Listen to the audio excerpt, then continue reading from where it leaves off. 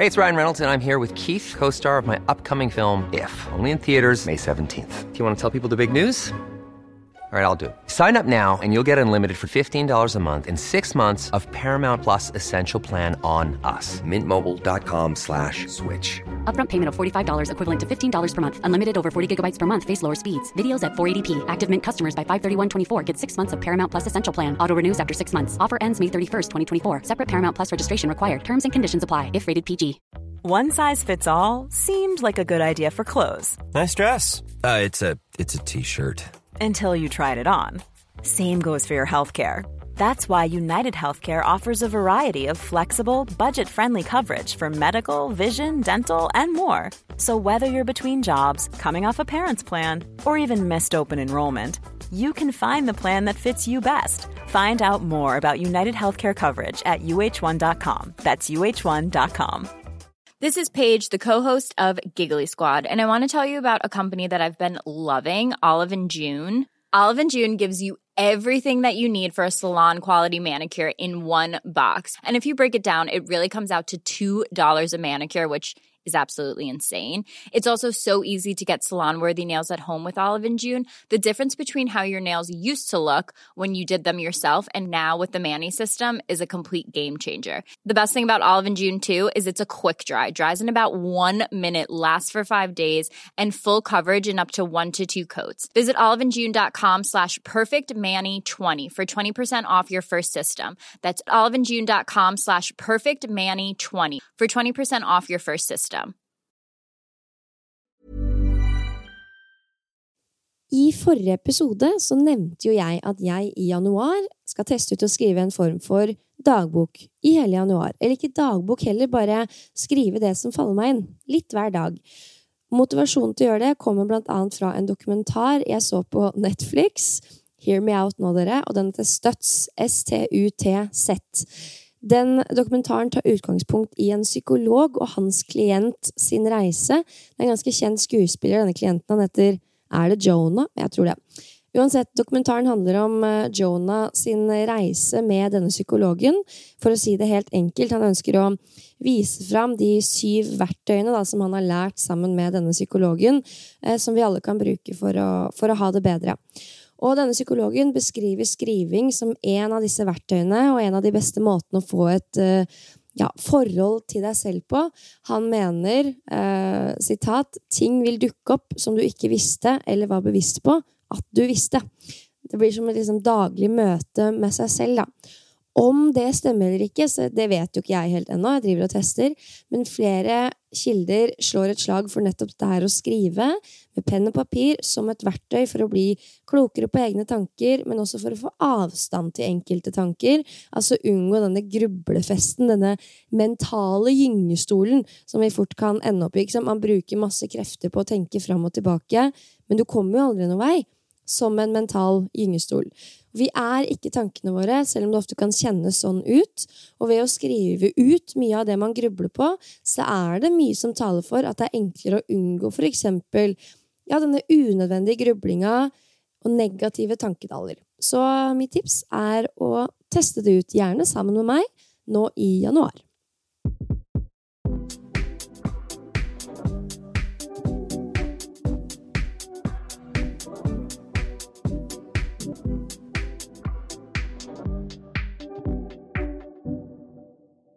Rise and shine.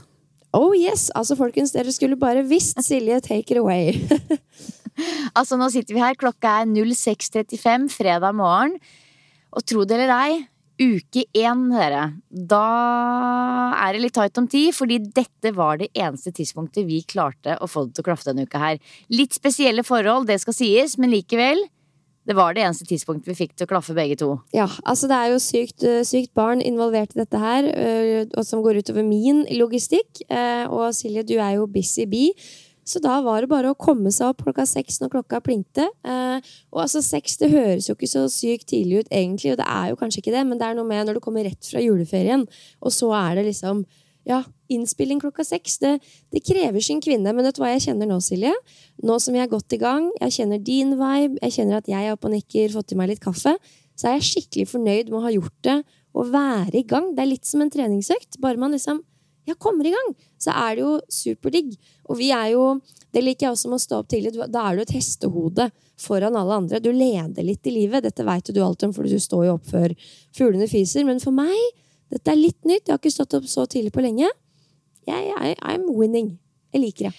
Ja, altså det noe med morgenkvisten altså, som jeg liker særdeles godt, men det skal sies at liksom det å stå opp tidlig for å trene, eller stå opp tidlig for å meditere, eller stå opp tidlig en liten time før de andre for å liksom rekke unna litt jobb, det sånn som jeg kan fint gjøre uten at det koster meg så veldig mye, men det å stå opp tidlig for å spille en podcast, det må jeg innrømme at den var litt seig. Jeg var litt sånn, hvordan fungerer snakketøy og hjerne kombinert på dette tidspunktet, men so far so good. Og ja, jeg glad for at du positiv, Pia. Det jeg veldig glad for. Ja, men selvfølgelig. Kommer ikke noe vei med noe annet, si. Nei, det gjør man ikke. Og vet du hva? Det uke igjen, folkens. Det rett og slett kickstart på det her og der. Det det ingen tvil om. Og vi skal fortsette praten vi om hvordan vi lager oss et skikkelig solid og smart treningsår i 2023. Januar jo, som vi alle vet, høysesong for både mål og treningsmål, og kan på alle mulige måter bidra til at treningslivet blir mye mer spennende, meningsfylt og gøy å ta tak i. Så det vi skal gjøre i denne episoden rett og slett å vie den fullt og helt og snakke om nettopp mål og målsetning, og ikke minst svare på det dere lurer på knyttet opp mot dette. Ja. Og dette jo helt i tråd dere med vår nye strategi-ish for treningspodden. Altså vi ønsker å bygge innholdet i mye større grad rundt akkurat det dere lurer på, så vi la ut sånn spørsmålsticker på Instagram, både på treningspodden sin, og jeg gjorde det på min profil, og det kom altså inn så mange gode forslag og spørsmål og utfordringer knyttet til nettopp dette her med treningsmål, så jeg kjenner at jeg gleder meg skikkelig til episoden, og jeg tror at selv om vi har ulike målsetninger, så blir den her like viktig for oss alle. Så enten kommer du til å finne ut og løse liksom, hvordan du skal nå dine hårete treningsmål den sesongen her, eller kanskje du finner mer ro i at du ikke nødvendigvis en type som trenger alle disse utfordringene, men da står du tryggere i det. Det nettopp det, og kanskje man også kan la seg inspirere til å sette seg et mål, for jeg tror noen kan være også litt redd for å sette seg mål fordi man tenker at det må være noe sånn veldig pompøst og veldig stort og veldig mye, men det jeg håper at noen kanskje også kan sitte igjen med etter denne episoden at det trenger ikke å være all that. Bitte små treningsmål på mange måter det som trigger meg videre på trening, og jeg håper at folk kan på en måte ta litt glede i også de bitte små milepælene, for det utrolig viktig. Det trenger ikke å være noe helt sånn sinnssyke greier som skal triumfere på Instagram for at det skal være verdt å kalle det treningsmål. Det kan være noe lite og likevel vel så bra. Ja, absolutt. Og det jo de små målene, de små stegene som også bygger mestringsfølelse. Det jeg veldig opptatt av å kommunisere i begynnelsen av en målsettingsprosess, fordi vi så vant til å høre at vi må sette hårete mål for å vekke motivasjonen, men hvis de så hårete at du på en måte innerst inne ikke har trua på at du får det til, og du ikke får det til, så det ingenting som mer ødeleggende for selvtilliten og troa på at ja, du kan få det til da. Men Silje, har ikke du vært gjennom en liten sånn reise, fordi når vi begynte å bli kjent og liksom i åra der, så var ikke du noen sånn veldig målsettingsperson, men sakte men sikkert så har jo du blitt en råtass på dette her med å sette deg små fokusområder og ja, mål da, som du har jobbet ganske sånn iherdig mot. Det har skjedd en liten endring? Ja, både og. Altså, jeg tror bare at når du møtte meg, så var jeg jo i småbarnsfasen. Ja. Og da var alt det der veldig lite spennende for meg, det med mål og målsetninger. Det var på en måte bare å holde hodet over vannet og få trent og få jobben gjort og være et menneske, liksom. Men jeg har jo absolutt vært veldig, veldig glad i målsetninger og trene målrettet også før barn.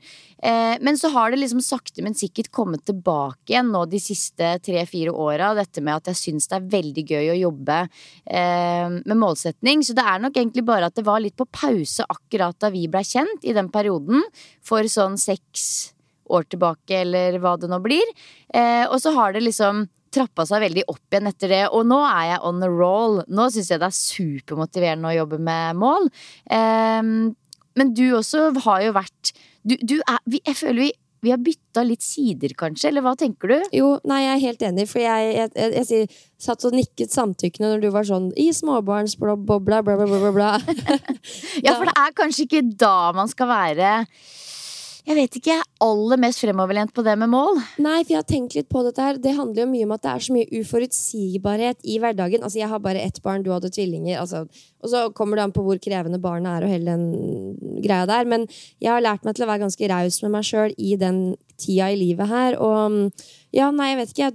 Du har liksom ikke så mye mentalt eller fysisk kanskje overskudd til å ha et sylskarpt fokus på målsettinger.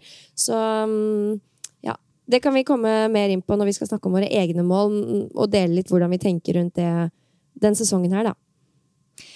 Ja, for når det sagt, Pia, du jo hjemme med sykt barn litt sånn av og på denne uka her. Hvordan ser da på en måte Kickstart 2023 ut for deg når det kommer til trening? Nei, den ser jo jækla bra ut for å være helt ærlig, da. Jeg gjør den det? Ja, men det jo fordi, Silje, jeg styrer jo alt selv. Jeg jobber med trening, og som sagt, jeg styrer hele min arbeidshverdag selv, også når jeg hjemme med sykt barn. Og en av liksom mine viktigste arbeidsoppgaver, spesielt etter at jeg begynte å jobbe med online-trening og sterkere, så har jeg liksom flyttet det å få unna egentreninga helt opp på toppen av prioriteringslista. Så nå jeg nesten der at jeg går ikke løs på mailboksen før jeg har trent. Jeg tar unna alle kundehenvendelser i Trent og sterkere, så trener jeg, og så går jeg løs på mailen. Nesten, ish. Du skjønner, jeg ser han. Men jeg ser på det som en del av det viktigste jeg må få gjort, og det grunnen til at selv om life gives me lemons, så klarer jeg å lage masse limonade, liksom, fordi det en del av arbeidshverdagen. Så i går liksom var det bare å sette Sylvester med en pad og en kjærlighet, og så fikk jeg gjort økta mi her i kjelleren, og stakkars, han jo helt slakt uansett, så han ligger jo bare og ser på pad. Man jo koset og alt det der, da, så det jo det mesteparten av tida går med til, men nei, det har gått relativt greit, altså. Det nok mest liksom alle de tingene jeg tenkte jeg skulle få gjort, alle de kreative prosessene, hele den inspirerende to-do-lista mi, som har måttet vente litt. Eller to-be-lista mi, som vi ble enige om i forrige episode. Ja, ikke sant? Ja, så treninga, den på G. Du har fått inn de øktene du ønsket deg og så for deg, og hvordan kjennes det ut? Du, det kjennes veldig bra ut. Jeg starter jo litt pent, både fordi det et nytt år, men også første uka på nytt program, og uke 1 alltid til for å liksom bli litt kjent med øvelsene, finne hvilke vekter man skal starte på. Så det raushetens uke, og da ligger det også i kortet at man har en god følelse rundt øktene. Så all is good. Jeg driver også skjønner du hva jeg mener når jeg sier landmine-øvelser? Landmine-øvelser? Nei, fill me in. For jeg hadde helt glemt det. Det jo enkelt og greit bare når du fester vektstanga inni et hjørne, eller i et sånn landmine-feste, da. Ja. Og det husker jeg var superpoppis en periode, akkurat som når alle Peter holdt på med slynger, så var det også en periode hvor alle gjorde landmine-øvelser til knebøy og press og alt det der. Og det som greia mi, selv om jeg trener et program som alle holder på med nå, så jeg hele tiden også litt inne i februar, så jeg programmerer litt opp i hodet mitt til februar, og da begynte jeg å jobbe litt med et par forskjellige landmine-øvelser, og så kom jeg på hvor mye jeg digger det egentlig. Det en fantastisk måte å jobbe med øvelser på. Ja, fortell, for hva fordelen med det? Nei, altså det jo ikke noe annet enn at du får belastninga fordelt på en litt annen måte, litt mer foran kroppen, og samtidig hvilende litt inntil veggen, så det kan være en ganske skånsom og ålreit måte å jobbe med for eksempel knebøymønstre og press over hodet på. Og i tillegg så det veldig mange fine rotasjonsøvelser du kan gjøre også for core og kjerne. Så ja, det var en kjempedigresjon egentlig, men artig. Nei, men det jo gøy, altså det jo litt sånn som man glemmer litt bort, kan du si, men som det kan være gøy å ta opp bare for å krydre litt på toppen av sitt eget treningsprogram, da. Ja, spesielt i for eksempel en øvelse som skulderpress, da. Nå har ikke vi superfokus på den, men den jo alltid med. Vi ønsker jo alltid å presse opp over hodet. Og da gjelder det jo også å finne litt andre spennende varianter enn bare å sitte på en benkompresse. Liksom, det jeg ønsker med treninga jo på en måte å finne morsomme og spennende varianter innimellom som utfordrer de samme gode bevegelsesmønsterne, da. For man ønsker ikke å finne opp hjulet på nytt, men bare ha det moro på trening, og da kom jeg på landmine-øvelser. Så hvis du blir nysgjerrig, så kan du bare google typ landmine og barbell, så kommer det opp masse greier. Gøy. Men hva med deg? Hvordan har første uka i januar vært for din del? Du, den har i grunn ikke vært så verst. Etter at vi podda sammen sist, så har det bare gått oppover. Og jeg har vært veldig snill med meg selv når det kommer til å komme i gang med trening. Jeg var jo kjempesjuk i jula, og er det en ting som jeg har lært meg med åra, så er det at man skal faktisk være litt tålmodig. Man trenger ikke å ha fryktelig dårlig tid etter en sånn skikkelig heftig sykdomsrunde som vi hadde nå. Men at det var viktig å komme tilbake på trening, det var det. Og det kjentes utelukkende bare bra ut. Så jeg har hatt 2 styrkeøkter denne uka her. Og den aller første økta, jeg vet ikke om det er mulig å kalle det en økt en gang, altså. Det var altså rett og slett å kjøre knebøy, pull-ups, en liten runde med pistol squats, bare for å kjenne hvordan det kjentes ut. Og et par helt enkle øvelser med egen kroppsvekt. Og vet du hva, Pia? Jeg blei støl. Ja. Det var rett og slett bare å ta seg på gymmet og liksom gjøre noen av de øvelsene som jeg alltid pleier å gjøre ellers, med veldig lav belastning, ganske få repetisjoner. Eller ikke så få repetisjoner, det var det ikke, men det var få lave vekter og få sett. Og ja da, jeg blei støl dagen der på, og det er jo helt utrolig, fordi da telte jeg at da var det 12 dager siden siste styrkeøkt. Så langt opphold pleier jeg jo sjelden å ha. Og den økta som jeg kjørte sist da før jul, det var jo en sånn gigantøkt med mange repetisjoner, mange sett, mange øvelser på hver muskelgruppe. Blei jo ikke støl i det hele tatt, og den bitte lille økta jeg nå gjennomførte, blei jeg dritstøl av. Og disse 12 dagene da, med treningsfri for meg, det er jo absolutt ikke vanlig i min verden, men det er ganske vanlig for veldig mange andre. Så det sier virkelig litt om hva slags tilstand folk går rundt og er i hvis man ikke har veldig høy frekvens på trening. Ja. Det er jo ikke rart at folk synes det er vanskelig å komme i gang. Nei, for man skal ha veldig respekt for det greiene der også, for det er sånn sinnssykt ubehagelig å være veldig støl. Altså det er vondt, og det er begrensende, og det er heller ikke noe vi egentlig ønsker, spesielt ikke når noen er litt ferske i trening, og du ønsker å gi det en god følelse, liksom. Vi kan jo stå greit i det, men vi synes jo det er en pain in the ass vi også. Så det gjelder å starte litt pent. Nå gjorde jo du det må likevel, liksom, så ble du så støl. Så man skal ha litt respekt for det, altså, for det er ødeleggende også for lysten til å gjøre det igjen, for du føler at å herregud, kommer jeg til å bli sånn her hver gang, liksom? Nei, du gjør ikke det, men kanskje litt i starten. Nei, jeg kan virkelig forstå at for folk som på en måte ikke er i gang på samme måte som vi er, så kan det jo umulig friste til gjentagelse når du vet at det er den tilstanden du setter deg selv i omtrent hver eneste gang. Men for min del så var det jo bare utrolig digg å komme i gang, og den stølhetsfølelsen, det var jo den perverse delen av meg, synes jo det er litt digg. Så økt nummer 1, veldig rolig, og økt nummer 2, en helt vanlig styrketreningsøkt, og det som var litt deilig å kjenne på da, var at jeg var på omtrent det samme nivå som jeg var på før jul. Så jeg har på en måte ikke mistet så mye, selv om det blei bare å ligge i jula, på en måte. Ja, for dere som ikke vet det, hadde jeg influensa. Men det er den eneste gode grunnen til at jeg bare blei liggende. Men den økt nummer 2, stor, fin, deilig økt. Ja, for det er et så godt poeng. Man ligger der og føler omtrent til 4-5 dager bare sånn, ja, nå har jeg mistet det. Da må jeg begynne på nytt. Da kommer jeg til å bruke et halvt år på å komme meg tilbake der jeg var. Og så går det liksom en uke inn i januar, du kommer litt inn i flowen, og så er det som du sier, man har sjelden mistet så veldig mye på så kort tid da.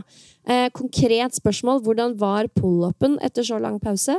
Den var også helt fin, og det var det som var det mest overraskende av alt, men når det er sagt, jeg har nok også gått ned litt i jula, og det tenkte jeg på etterpå, fordi jeg synes det var lekende lett, hvis du skjønner, og det var jeg ikke forberedt på. Så, men jeg tror vi har gått ned nesten 2 sifre her i jula. Altså, vi spiste jo ikke mat på mange dager, og det er jo bare vann og det der er jo opp og nikker igjen med en gang, men jeg tror faktisk at grunnen til at de pull-upsa kjentes såpass enkle ut er fordi jeg har gått ned bitte litt i jula. Jeg kan ikke forstå noe annet. For det vanligvis så pleier pull-ups å være superseikt, selv etter bare 7 dager med opphold. Ja, ikke sant? Ja, så du ble litt spjæling pull-ups. Hva med ettbeins knebøy? Fordi det sånn øvelse for meg. Hvis jeg ikke har gjort det på 100 år, så det stivt og vanskelig, og jeg må liksom terpe litt på det for å få det til. Men for deg så det bare sitter. Ja, den satt også, men jeg gjorde det med sko. Altså uten sko, da det nesten umulig, så langt jeg ikke gjør det liksom regelmessig mange ganger i uka. Men med sko, ikke noe problem. Nei, så alt kjentes bra ut av liksom de øvelsene som betyr mest, hvis du skjønner. Og det kjennes veldig, veldig godt ut. Så startøkt, enkelt og greit, ble dritstøl. Økt nummer 2, klassisk styrkeøkt, ble litt mindre støl. Og vips, så du on a roll. Det akkurat det, lite som skal til. Og så hadde jeg jo store planer om å trene intervall i dag, men så ble den nå satt litt på vent på grunn av denne podcastinnspillingen. Men faktisk, når jeg tenker meg godt og nøye om, så kanskje det like greit å drøye den intervalløkta uansett. For jeg tenkte på det, altså etter at jeg hadde korona i sommer, så tok jeg jo veldig bevisst og utsatt intervalltrening lenge. Kanskje man egentlig burde gjøre litt av det samme med influensa. Det jo litt av det samme opplegget inne i brystet her. Så det at den intervalløkta blir utsatt, og at jeg heller bytter den ut med en styrkeøkt senere i dag, det tror jeg egentlig ikke gjør noen ting. Nei, det noe med det, altså. Og det kan vi egentlig understreke. Det veldig mange som sliter med sykdom om dagen. Og jeg tenker at man kan tenke litt som etter covid, etter andre typer sykdommer også. Se det an, øk gradvis. Og det klart som du sier at styrke jo mindre krevende for respirasjonssystemet enn den harde kondisjonstreninga, så det et smart sted å begynne da. Ja, det tror jeg absolutt. Altså, ikke pisk dere tilbake på trening hvis dere ikke kjenner at dere klare for det. Det lurt å la kroppen få lov å bli frisk. Ja, Gud, ja. Men nok om oss, skal vi hive løs på lytternes utfordringer? Let's do it!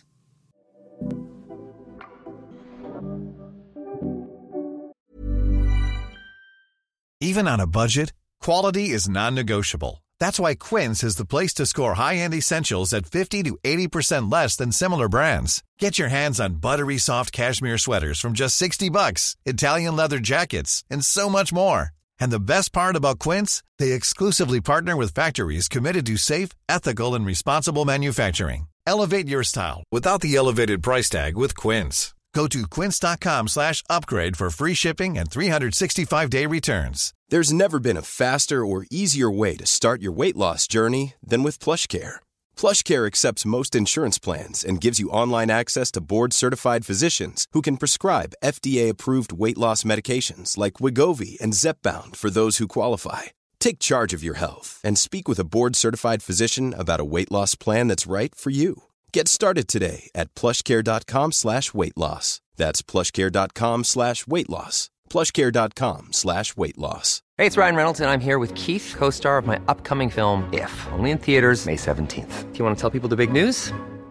All right, I'll do it. Sign up now and you'll get unlimited for $15 a month and 6 months of Paramount Plus Essential Plan on us. Mintmobile.com/switch. Upfront payment of $45 equivalent to $15 per month. Unlimited over 40 gigabytes per month. Face lower speeds. Videos at 480p. Active Mint customers by 531.24 get 6 months of Paramount Plus Essential Plan. Auto renews after 6 months. Offer ends May 31st, 2024. Separate Paramount Plus registration required. Terms and conditions apply if rated PG.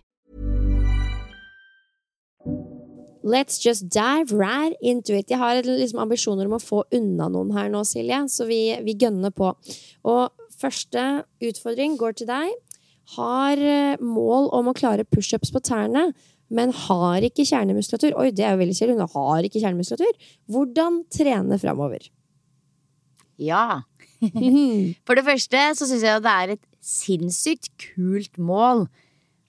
Det å lære seg å ta sin første push-up, altså det å ta sin første strake armheving, jo et veldig spesifikt, og for veldig mange også et ganske hårete mål. Men det jo som du sier, hun skriver at hun ikke har kjernemuskulatur, men det har hun jo. Det bare heller et spørsmål om hvor sterk den Så det jo et fint sted å begynne, at man kanskje begynner å øve seg på plankeøvelser, rett og slett, for å styrke opp kjernemuskulaturen, hvis man kjenner at det litt sånn manglende greie.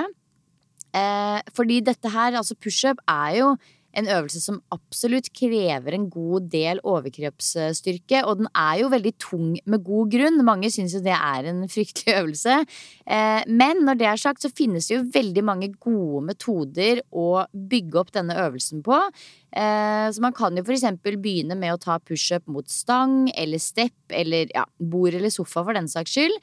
En annen måte man kan jobbe med push-up på å for eksempel ha et strikk under magen som man binder opp til en stang. Det gjorde jeg veldig mye i fjor når jeg øvde meg på enarms push-ups. Og det var det som fikk meg til å knekke koden på den. Så rett og slett et gummistrikk under magen, eller litt høyere opp enn magen, sånn der hvor BH-stroppen sånn cirka.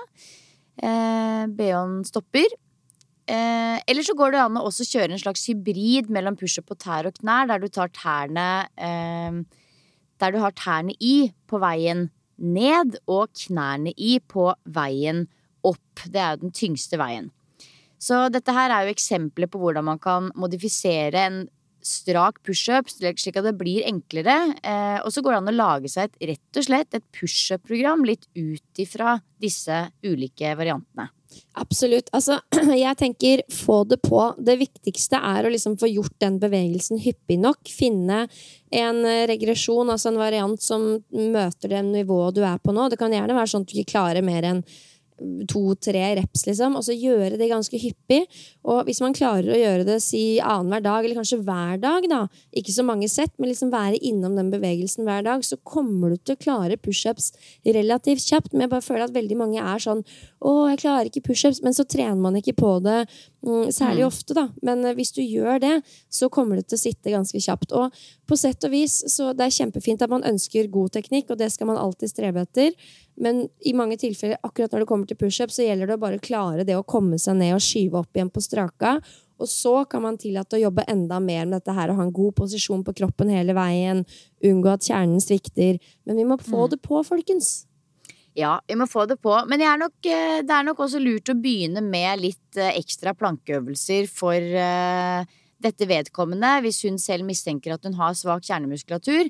For det jo liksom den klassiske fella som man ofte ser rundt omkring, jo i push-up at man ser at folk henger på skuldrene eller henger på korsryggen. Og det jo en indikasjon på at man ikke har den styrken som skal til fra kraftsenteret i kjernemuskulaturen. Men jeg tenker som deg, Pia, det bare å få det på og rett og slett sette opp et eget program.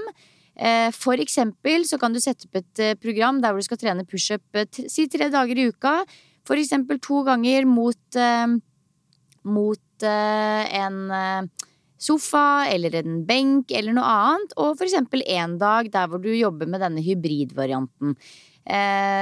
Start opp med det, og hvis ikke det skjer noe, øk til kanskje 4 dager i uka, en periode for å se om noe skjer, men jeg kan nesten garantere deg at hvis du lager et lite push-up-program nå, push-up 3 dager i uka, så kommer du til å komme et sted på et eller annet tidspunkt nå. Ja, altså, ja. Ja. Og så spørsmål nummer 2, for det jo litt gøy. Folk har jo ulike typer mål, ikke bare treningsmål, men neste spørsmål, eller innspill fra lytter. Hårete mål betyr hårete prioriteringer. Hvordan skal jeg ta praten i parforholdet? Ja, den her kom inn på min Instagram, og jeg synes den så fin. Den går jo ikke direkte på en konkret treningsmålsetting, men alle målsettinger som man har på individuell basis fordrer at det funker også med fellesskapet man lever i, og da spesielt partner. Så jeg synes jo det kjempefint at man tenker at dette en prat man skal ta, og det synes jeg man burde også, for det utrolig både demotiverende, og det gjør det vanskelig å prøve å gjennomføre noe som i utgangspunktet utfordrende hvis du ikke har med en støttende partner på det.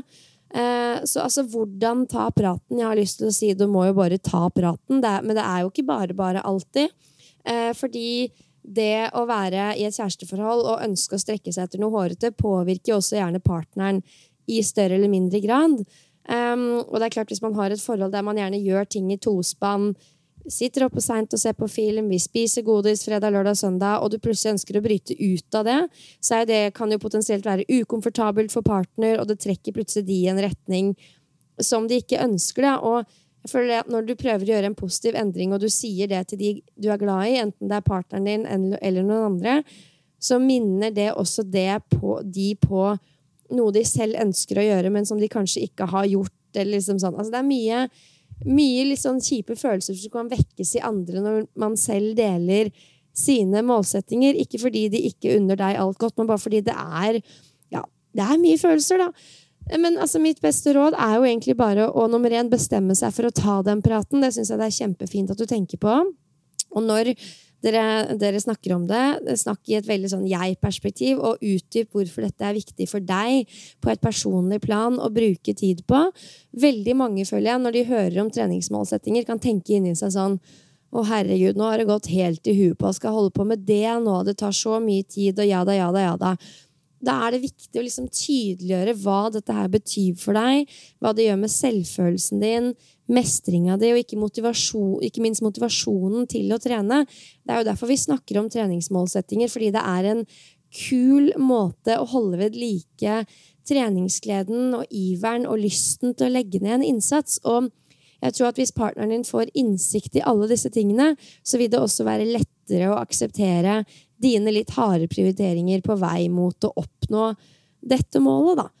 Og så er det selvfølgelig litt kjipt hvis man oppdager at det du ønsker å prioritere går helt på akkord med det partneren din ønsker, men samtidig så er det jo ikke noe vei utenom. Det er jo den bristen må dere på en måte oppdage og snakke om uansett. Jeg tror mer på det, at man tør å vise det, enn at man går rundt og later som at man er noe man ikke er, for å sørge for at alt er fint og flott, hvis du skjønner.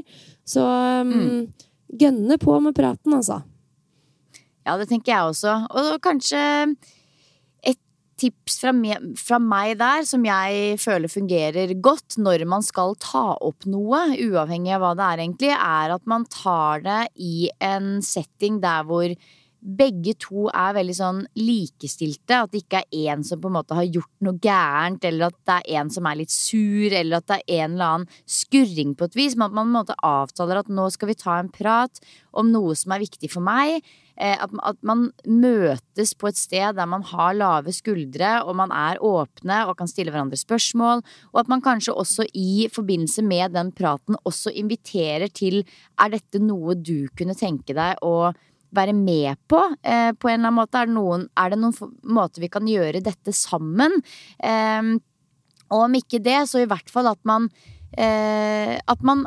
gir et forslag på dette kunne jeg ønske fra deg i denne prosessen mot at jeg skal nå dette målet, og du må selvfølgelig komme tilbake til meg med akkurat samme jeg ville gjort det samme for deg, at det liksom er en veldig sånn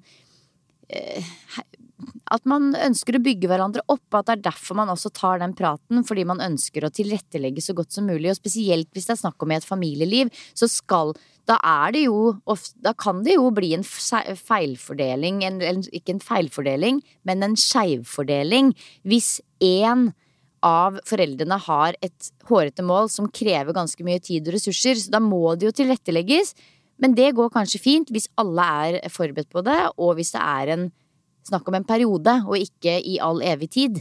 Ja, absolutt. Og vær litt i forkant hvis du vet at du kommer til å foreslå noe som tar noe fra han, altså for å si det veldig enkelt. Ha klare et par gulrøtter som du kan gi tilbake. Litt sånn, hvis du gir meg dette, så kan jeg gi deg dette. Altså sånn, ja, du skjønner da. Ja. Så ja. Jeg tror i hvert fall det å møtes på litt sånn på en arena hvor alle har lave skuldre og det ikke er noe skurring på et vis, der hvor man bare kan sette seg ned og prate åpent, da er det ofte tilrettelagt for at det skal bli en god prat. Ja, og rundt dette her så fikk jeg også spørsmål om liksom, hvordan si nei til takeaway eller spise annerledes enn partner. Det er jo litt under samme paraply, og jeg ser at det kan være en utfordring, dette her med mat, når man ønsker å spise annerledes enn partneren, og det tror jeg gjelder veldig mange, og jeg er faktisk og har vært opp igjennom i den situasjonen. Kjæresten min spiser ganske annerledes enn meg. Det er derfor Hello Fresh har vært så genialt, fordi da liksom outsourcer vi dette her med matvalg. Det er liksom det vi har å velge mellom. Så går vi for det vi begge liker. Men jeg har jo alltid disse grønnsaksboksene mine stående i kjøleskapet, som jeg tilbyr alle sammen selvfølgelig, men det er jeg som spiser mest av de, så da kan jeg på en måte pimpe opp middagen på min måte. Og altså hvordan si nei til takeaway? Det handler jo om å bare takke nei, sørge for at partneren din vet hvorfor du gjør det. tilby han å være med på det du da eventuelt velger å spise I stedet, men åpne opp for at du kan spise en helt annen middag enn partneren din innimellom. Kanskje ikke optimalt, men jeg tror samtidig ikke at det så ødeleggende og dumt som mange tenker heller. Bare do your thing. Senest rett etter jula så var kjæresten min sånn, vet du hva? Jeg keen på å bare kose meg med en pizza, liksom. Det helt innenfor. Jeg derimot var I januar-mode. Jeg var sånn, nå skal jeg vil ha godfølelsen, så jeg lagde meg ørret og grønnsaker, liksom. Og det, jeg tror at hvis man bare ikke tenker at det går noe utover noe, hvis du ikke legger så mye I det, så gjør det ikke det heller, på en måte. I 9 av 10 tilfeller så spiser jo jeg først ørret og brokkoli, og deretter halve pizzaen. Men I dette tilfellet så spiste jeg faktisk bare den ørreten, da, fordi det var det som fristet. Og vi på en måte helt kule med det, og det veldig deilig å kunne være seg selv med sine ulikheter I det parforholdet. Også for han, tenker jeg, det jo en pain in the ass hvis jeg bare sånn, nei, nå skal vi ha den ørreten og den fisken. Altså sånn, folk må få være seg selv. Og liksom, det viktig å skape masse rom for det I parforholdet. Absolutt. Samtidig så kjenner jeg at jeg hadde vært hun. Nå skal vi ha ørret og du hadde det, ja? Altså jeg tror for meg hadde det blitt komplisert at alle skulle ha forskjellige middager. Men jeg skjønner jo samtidig at jeg sikkert har det for enkelt, hvis du skjønner. Jeg bare hun som lager middagsplanene, og så blir det sånn, hvis du skjønner. Ja, det hadde vært sykt digg.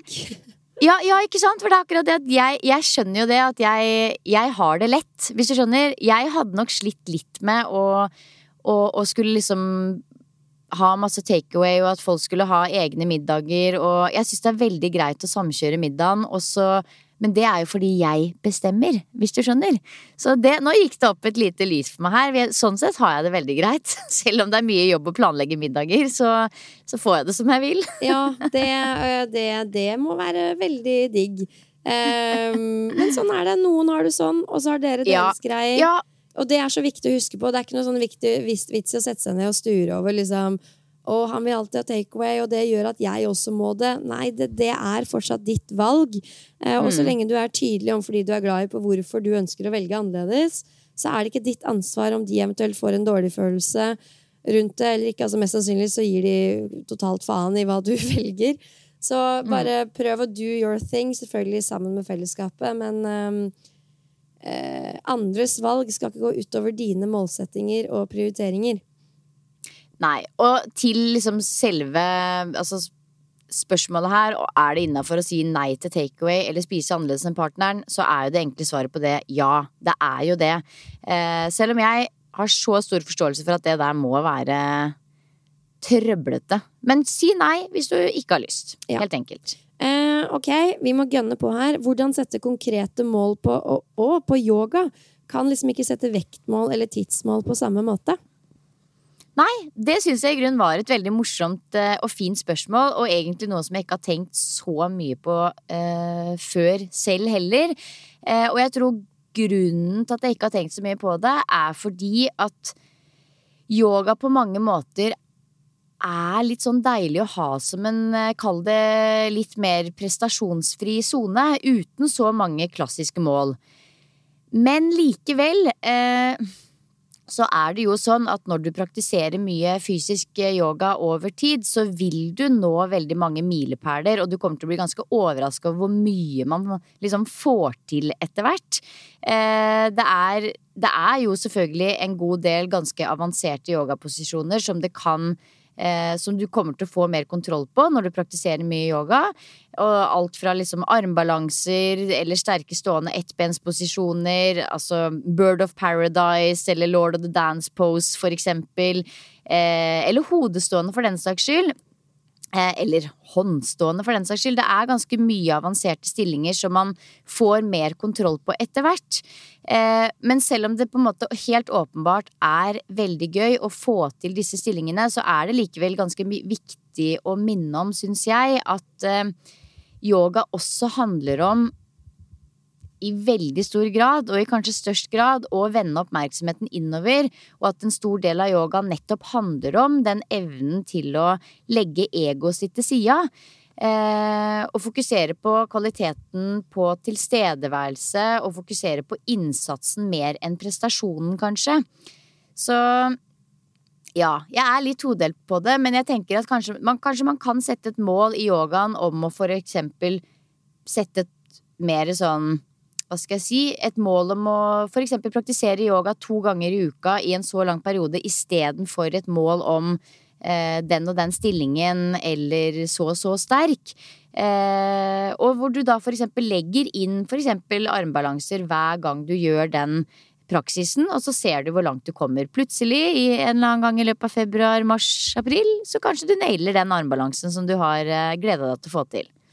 Ja, absolutt. Mer fokus på prosessen og gjøre ting, og liksom å merke at yogaen blir en stadig større del av livet ditt, fremfor liksom at du skal prestere. Det sikkert lurt. Så kan du skrive om det I dagboka di, der vet du, ref innledningstipset. Det kan man også gjøre, og så, fordi det jo I yogaen også, det jo like gøy å kalle det nå mål der, og få til nye ting da, for å si det sånn, som det på en annen treningsarena, men det kanskje ikke så klassisk at man faktisk har sånne type målsetninger. Hvis andre der ute hører på og tenker sånn, jo, men sånn har jeg gjort, og sånn har jeg tenkt, og har noen tanker rundt dette med målsetning og yoga, så send det gjerne til meg I innboksen, for det synes jeg superspennende å høre om.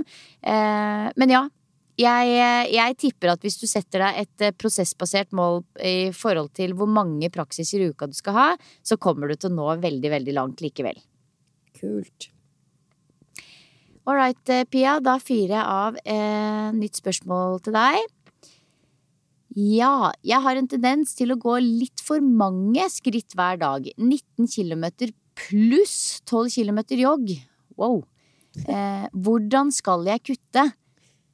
Yes, dette her jo ikke noe som veldig mange kan kjenne seg igjen I, kanskje, men jeg tok det med på en måte for å bare belyse dette her med hverdagsaktivitet, for det veldig I vinden nå når det januar og vi skal bevege oss I huet og ræva, og fordi jeg tror veldig mange som lytter på treningspodden glad I å trene, avhengig av å trene, har noen regler for seg selv rundt trening og aktivitet som skal følges, og noen ganger så blir det kanskje litt for mye av det gode, noe vi ser et eksempel på her, og ja, jeg tror det en fin prat å ta da.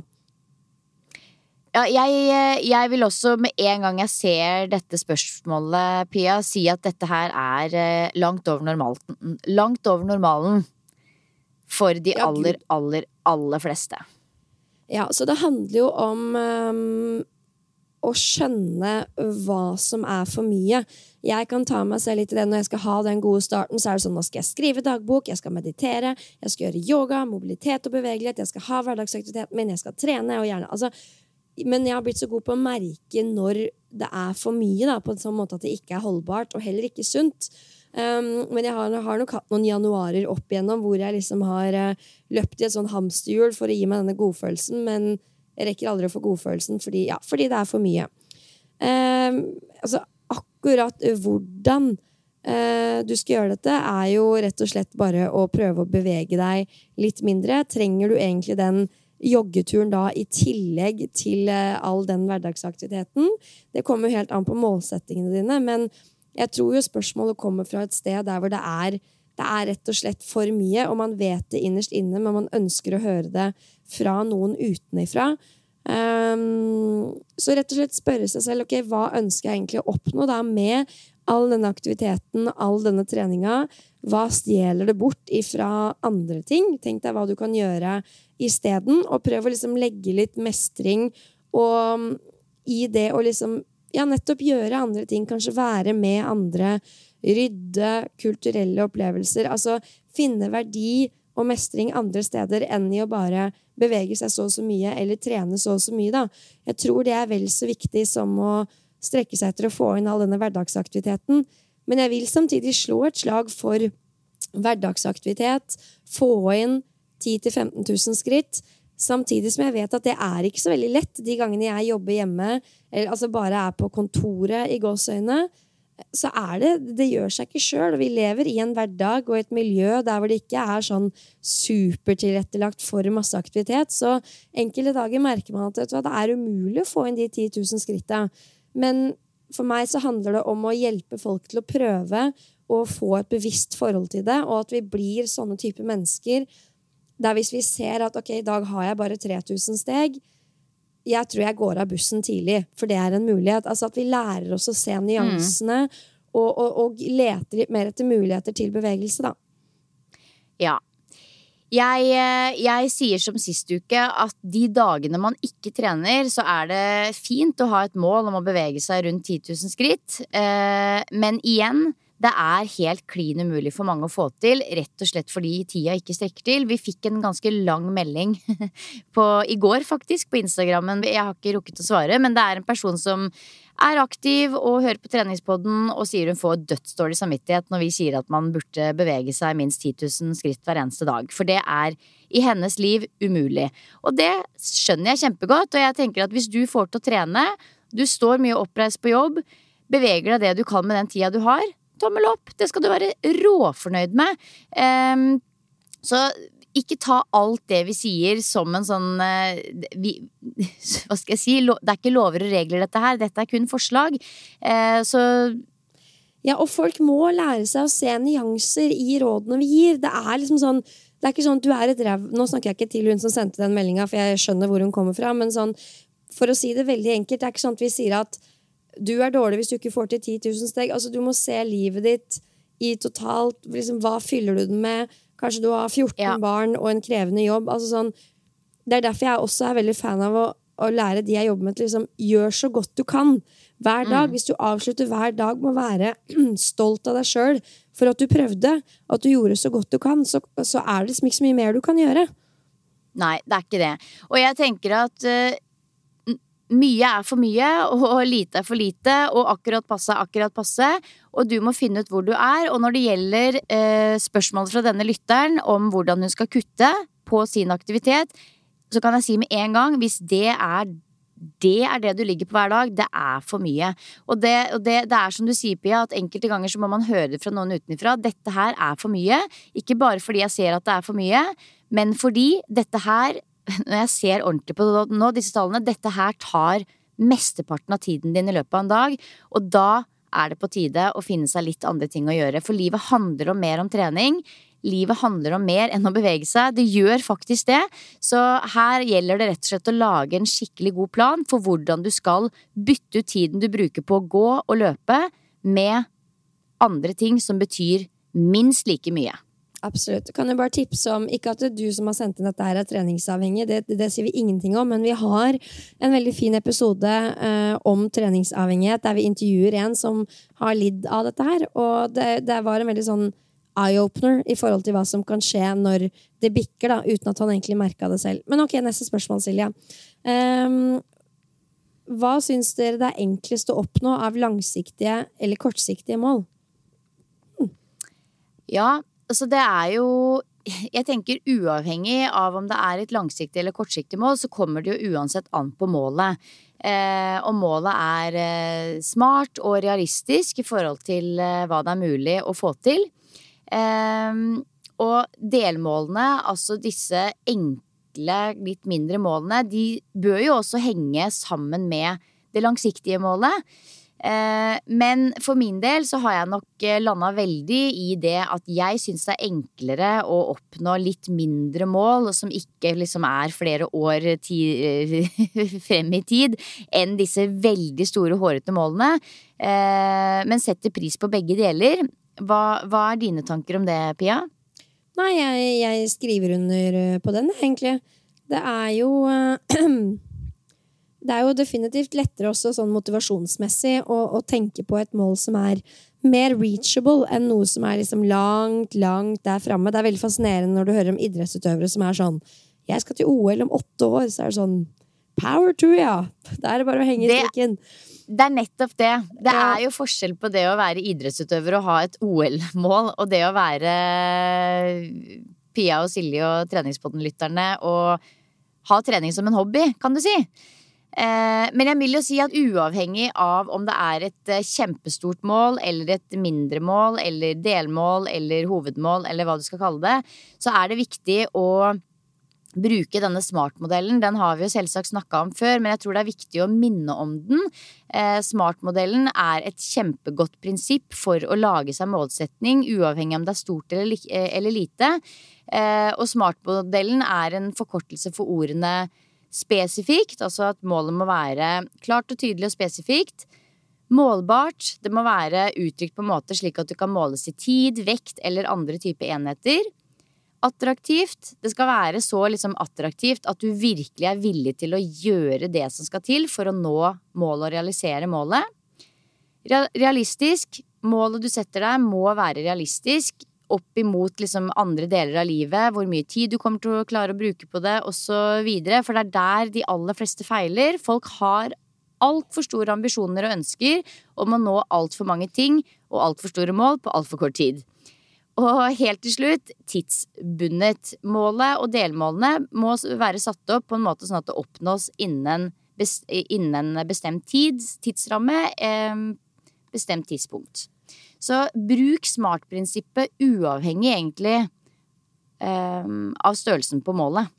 Ja, og det som jeg lærte jo om den modellen åpenbart når jeg tok mental trenerutdannelse, men da snakket vi mye om at attraktivt også kunne byttes ut med aktivt, på den måten at når vi satte et mål, så skulle du også sette aktive handlinger for hva du skal gjøre for å nå det. Og det likte jeg veldig godt. Altså, a goal without a plan is like planning to fail, vet du, Silje. Så du må alltid, når du setter et mål, også ha et bilde på hvordan du skal få det til, da. Så husk på det også. Neste spørsmål til deg. Hvordan få inn kondisjonstrening med 3 fullkroppsøkter i uka? Yes. Nå vet ikke jeg akkurat hvem som har sendt inn dette her, men min sterkere gjeng oppfordres jo blant annet til å ha fokus på styrkeøktene, og så få inn hverdagsaktiviteten sin, 10 til 15 000 skritt ved siden av. Og det er ikke noe problem å trene både styrke og kondisjonstrening, men noe av utfordringen kan jo være å få nok restitusjon til å ha faktisk framgang med begge deler. Jeg opplever at det kan være litt utfordrende å ha fokus liksom i begge leire, så derfor er jeg tilhenger av å trene, altså kondisjonstreninga blir på en måte generell bevegelse, lav intensitet, men man gønner på styrketrening.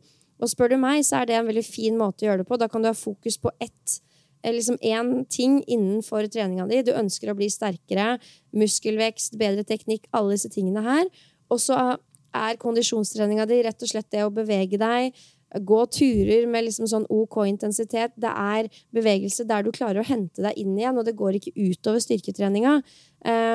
Så jeg tenker at det er en veldig fin måte å tenke rundt det.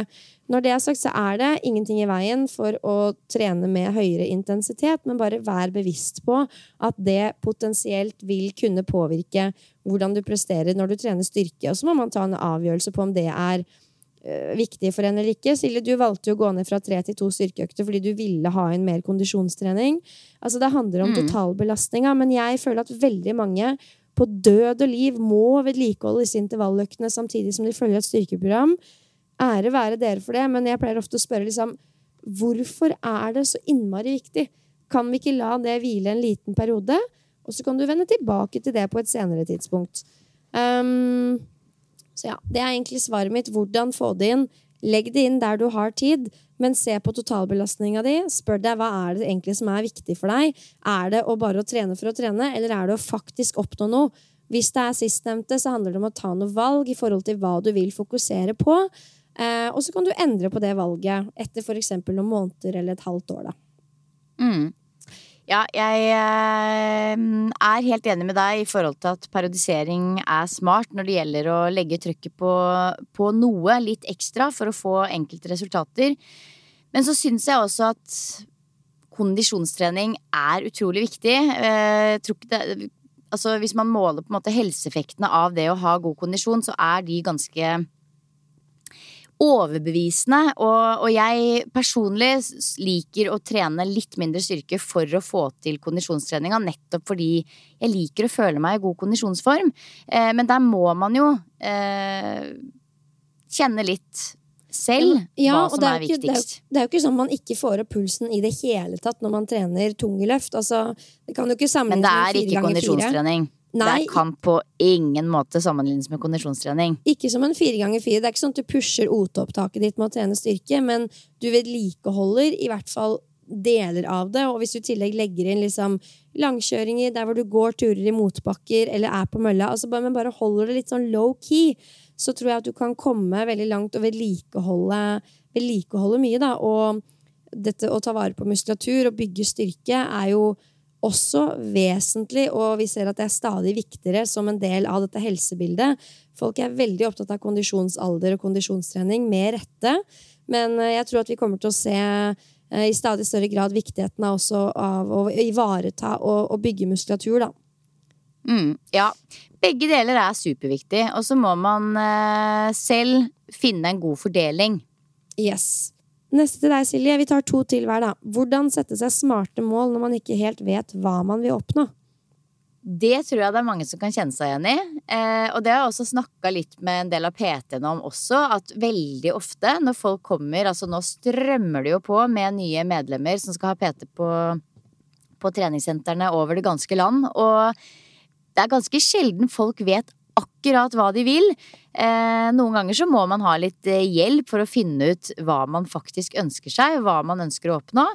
Men jeg tenker jo at hvis man vet hva man vil trene, så det jo mye enklere å sette seg et mål litt basert på det.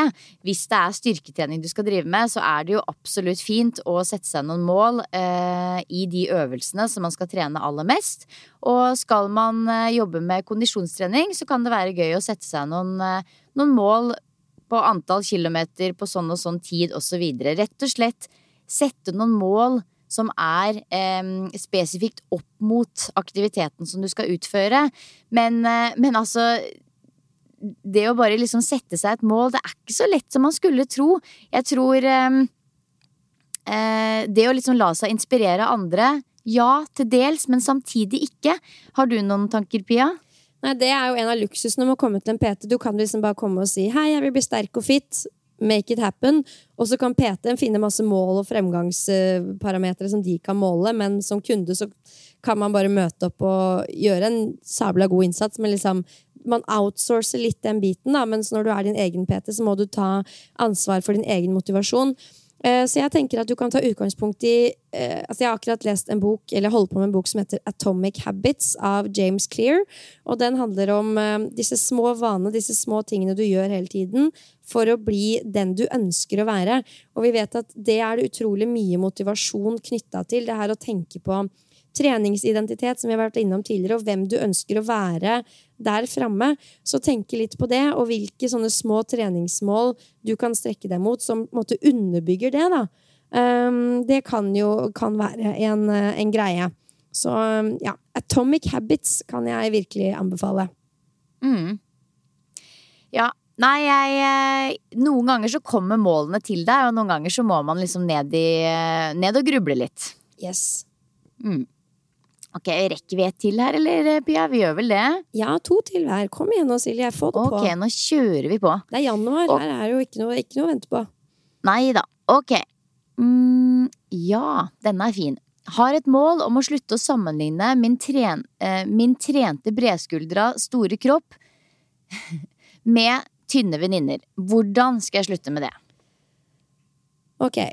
Jeg går ikke inn på dette her med hva som trent bredskuldra stort kontra tynn. Altså det sånn hun ser det. Om det faktisk sånn, det det jo ingen som vet. Altså kropper kommer jo i alle fasonger, og hvordan vi blir seende ut som et resultat av trening, det jo også helt sånn up in the air. Noen har gener for å bli sånn og sånn, andre blir sånn og sånn. Altså hvordan slutte? Jeg skjønner jo at det ekstremt vanskelig. Vi omgitt av både venninner og sosiale medier. Altså det grunnlag for sammenligning absolutt hele tiden. Men så gjelder det jo å terpe og få inn i huet at vi har fått utdelt nettopp de genene vi har fått. Og det egentlig litt merkelig. Det sånn, vi godtar at vi har en gitt skostørrelse. Jeg skostørrelse 39, du 36 liksom. Du det? Nei, du har blitt 38 etter, ja, stemmer det. Men det sånn, vi vet at vi ikke kan gjøre noe med det. Det genene våre, det sånn vi skapt. Det en litt flåste sammenligning, men samtidig så sier den noe om noe. Fordi når det kommer til trening, så vi sånn, vi tenker sånn, jeg kan bli sånn bare jeg jobber hardt nok, og for all del, 30-40% kan du endre med trening, men det også veldig mye som satt og skrevet i stein. Du den personen du med de armene og de beina og det ansiktet og det håret. Og det kan ikke endres, du kan ikke bli en annen.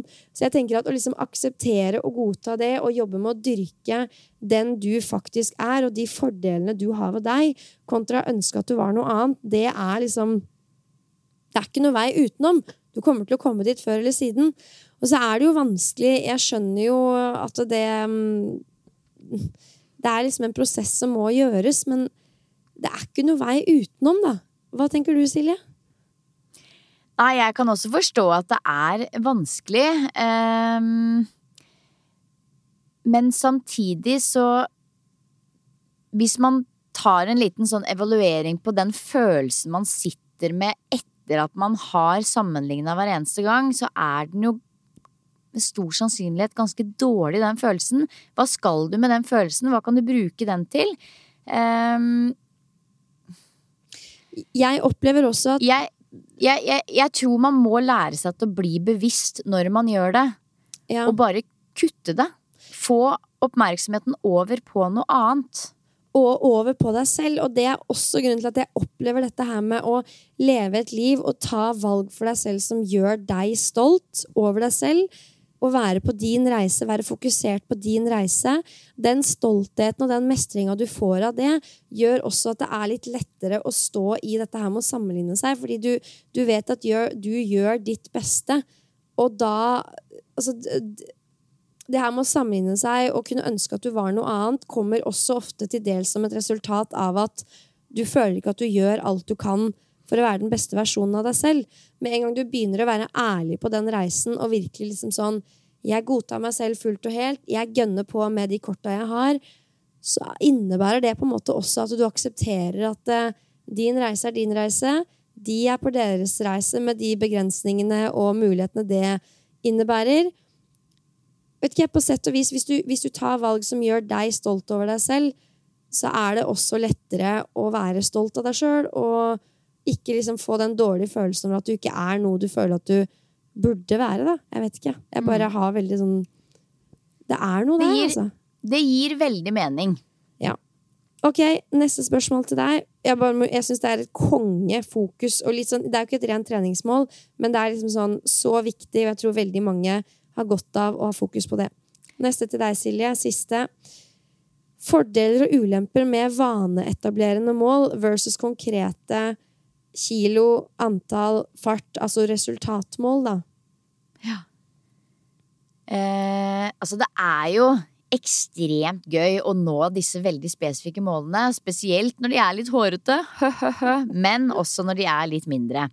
Samtidig så tror jeg veldig på at mål som går mer på prosessen bidrar til bedre vaner, bidrar til å holde på en måte en god kontinuitet på trening, og det vil igjen uansett gi resultater. Så begge deler fungerer helt fint for å oppnå treningsmål. Men ja, jeg tror at litt sånn som vi var innom innledningsvis, så kommer det litt an på hvor du i livet og hvordan hverdagen ser ut ellers.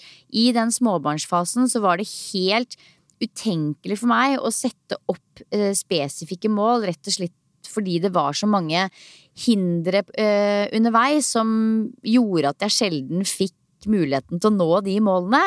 Mens når det gjaldt mer mål på prosessen, altså for eksempel få til å trene styrke 2 dager i uka, litt uavhengig av hvordan de styrkeøkene så ut, eller et mål om å få minst 20 minutter dagslys hver dag, eller et mål om å få til så mange kilometer i uka, uansett om de fordelt opp på 3 økter eller 1 økt. Det ting som man kanskje liksom på en måte får til uansett.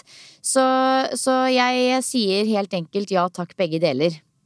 Ja, og så det jo også sånn, hvis du møter opp og trener styrke 3 ganger i uka, så vil du jo også bli sterkere, men du må gjøre jobben. Så litt sånn som det vi snakket om med kortsiktige versus langsiktige mål, det å ha fokus på prosessen jo indirekte liksom sånn veldig kortsiktige to-do-mål som gjør at du oppnår det langsiktige du ønsker da. Ok, dette siste, og så det inn og mekke matpakker, og jeg skal få ta med Sylvester, og ja, you know. Det helt riktig. Aller siste spørsmål går til deg. hvordan balansere mål om å løpe lengre og raskere med mål om å bli sterkere? Ja, det jo litt, går jo litt hånd i hånd med det vi har snakket litt om tidligere. Jeg jo veldig fan av å ta noen valg. Men jeg liker jo også at man ønsker å være allsidig og kunne prestere litt på begge deler. Så da handler det jo om at du må akseptere at du ønsker å gjøre begge deler, og fordele treningsbelastningen deretter, se hva du har mulighet til. Og det ikke så lett å finne den gyllene grensa på egen hånd, men en god pekepinn jo hvis du trener begge deler, både si intervaller, langkjøring, generell løping og styrketrening, og du merker at du har en viss form for framgang innen begge områder, så det en god indikasjon på at du har liksom funnet ditt sted å ligge i forhold til belastning over tid, da. Så jeg tenker at det viktigste å legge en plan. Nummer 2, ha noen faktorer som du følger med på og ser at de peker i riktig retning, sånn at du ikke trener deg selv ned, men faktisk opp. Avhengig av hvor store ambisjoner du har, så kan det være nyttig å få litt hjelp til dette her. Fullt mulig å få det til på egen hånd nå, men du må på en måte følge med litt ekstra, da. Selvfølgelig, du kan bare liksom trene litt styrke her og der, og løpe litt her og der. Det helt konge, og noe av det beste du kan gjøre for helsa. Men hvis det viktig for deg å bli bedre, så lønner det seg å også følge med litt på disse parameterne. Så det mitt beste tips der. Det helt tydelig at folk har mange morsomme planer, og ikke minst mange fine mål inn i det nye året, og denne praten om treningsmål, den tar vi med oss videre neste uke. Det jo veldig mange som har spurt om våre treningsmål for det kommende året, og det har vi veldig lyst til å snakke om, men det kan jo potensielt bli en litt lang prat, så det tror jeg vi skal spare til neste uke. Så vi kan jo egentlig ikke snakke nok om mål og treningsmål, og hvordan man tilrettelegger rundt det å nå mål, så vi tar med oss praten videre. Ja, jeg tror neste uke blir bra, også fordi vi kommer til å representere begge leire, både det å jobbe konkret mot noe, konkrete resultatmål, men også det å bare lande i prosessen, kruse litt, ikke på den måten ligge på latsida, men liksom akseptere at du vet ikke akkurat hva du skal oppnå, men du jobber deg mot noe, da. Så det blir bra, det blir en bra del 2.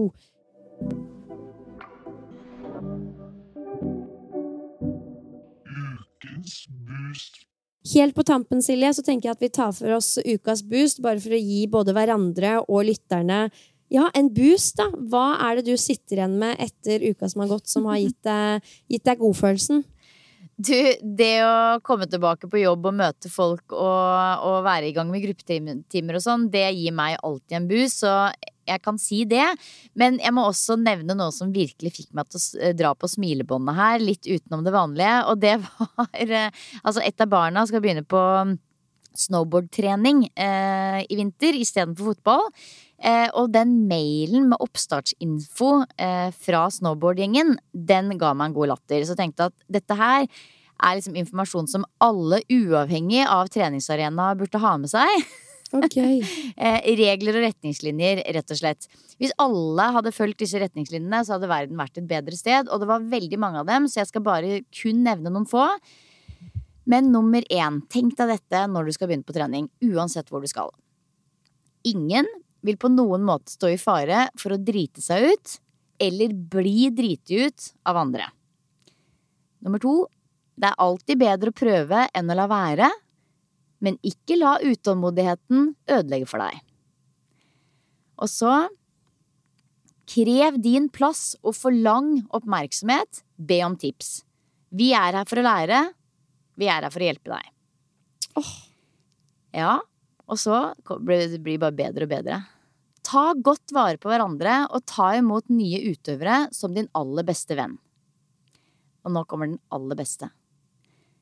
Ta aktivt ansvar når andre slår eller skader seg. Folk som hjelper sjukt fete folk. Altså, jeg elsker det. Tenk å få inn det der med morsmelka for kidsa. Det så fantastisk! Og helt til slutt, vær glad for alle de små og store tingene du lærer på trening. Og det var, når jeg leste så tenkte jeg bare, ja, dette her burde alle ha med seg inn, uavhengig av treningsarena. Det litt sånn Kardemommeby. Hvis vi får til dette her alle sammen, så blir verden et bra sted å være, og da får vi mestringsfølelse alle sammen. Konge, altså. Det der gir meg troa på folk igjen. Det sånn som gir meg lyst til å være blant folk. Ja, det dro på smilebåndet. Men ja, Pia, hva med deg? Du, for min del så det enkelt og greit noe sånt som at jeg hadde en middagsavtale som vi avtalte på slutten av 2022, og den ble gjennomført nå i 2023 i går, til tross for sykt barn, til tross for at det hopet seg opp på arbeidsbedre to-do-lista. Vi snakket jo kort om det også, Silje. Vi prøvde å finne tidspunkt for denne episoden her, så var jeg sånn, jeg har en middag i morgen, men jeg kan ikke avlyse, og du var sånn, du skal på den middagen. Og det var bare en boost, liksom. Jeg merker jo nå at jeg har hatt en veldig tendens til at når det brenner på dass, så det første som ryker menneskene jeg glad i. Og jeg har alltid satt liksom jobben høyest, og det jo det en del av hvordan jeg prioriterer, men ikke i så stor grad som jeg har gjort. Så der skal jeg bli mye bedre, har blitt mye bedre, og gårsdagen var liksom en veldig sånn god bekreftelse på at det helt riktig. Så en boost var å treffe disse fantastiske jentene som jeg så glad i. Shout-out til Sofie, jeg vet at du hører på treningspodden. Og også den godfølelsen av å vite at ja, selv om det brant på dass, så klarte jeg å stå på at jeg skal faen meg holde den avtalen. En veldig riktig prioritering, og jeg stolt av deg. Ja, og så skjer det også fordi du verdens rauseste menneske og sånn, det klart vi kan spille en episode midt på natta, det går fint for meg. Ja da, nei, men nå vi jo, altså tenk det, klokka 7:15, og nå vi ferdig. Nå vi ferdig, og nå har jeg en mann som kommer inn her og lurer på når jeg ferdig med kaffe. Oi, ja, det lyks. Det kjærlighet. Det veldig lyks. Ja, det det faktisk. Jeg kommer nå. Så det var en veldig vennlig og riktig nudge av kjæresten min. Kom med kaffe, og litt sånn ja, nå må jeg snakke fra. Godt løst, vennen min. Ja. Vet du hva? Jeg tror vi må runde av. Jeg har også litt sånn matpakke-duties her ute. Vi skal ta fatt på den egentlige dagen, men det var en fantastisk start å få lov å kickstarte denne fredagen med innspilling av treningspodden. Det må jeg bare si. Ja, men det var det, Silje. Det var som den treningsøkta. Du dreader det før du starter, litt seit. Når du kommer i gang, kjenner du at ja, dette var det eneste riktige. Nå kommer jeg til å sveve gjennom denne dagen med Mini her hjemme. Så deilig. Jeg skal lage matpakker, spise frokost, ta meg på skolen, og så denne fredagen i gang. Satser også på en god styrkeøkt på gymmet før jeg lander i sofaen med tacoen i kveld. Deilig. Nå ble det litt mye fredagsvibe i en mandagsepisode, men folkens, det får dere bare stå i. Beklager. Dårlig håndtert av meg, men ja, beklager dere. Det lov med litt fredagsfylling inn i mandagen også. Jeg sier det bare. Ha en strålende uke alle sammen, og så poddes vi neste uke. Det gjør vi. Ha det bra! Ha det bra!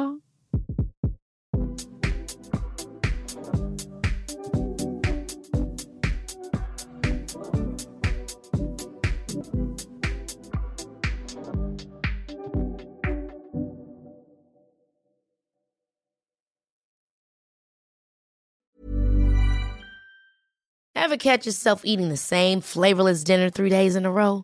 Dreaming of something better? Well, HelloFresh is your guilt-free dream come true, baby. It's me, Keke Palmer.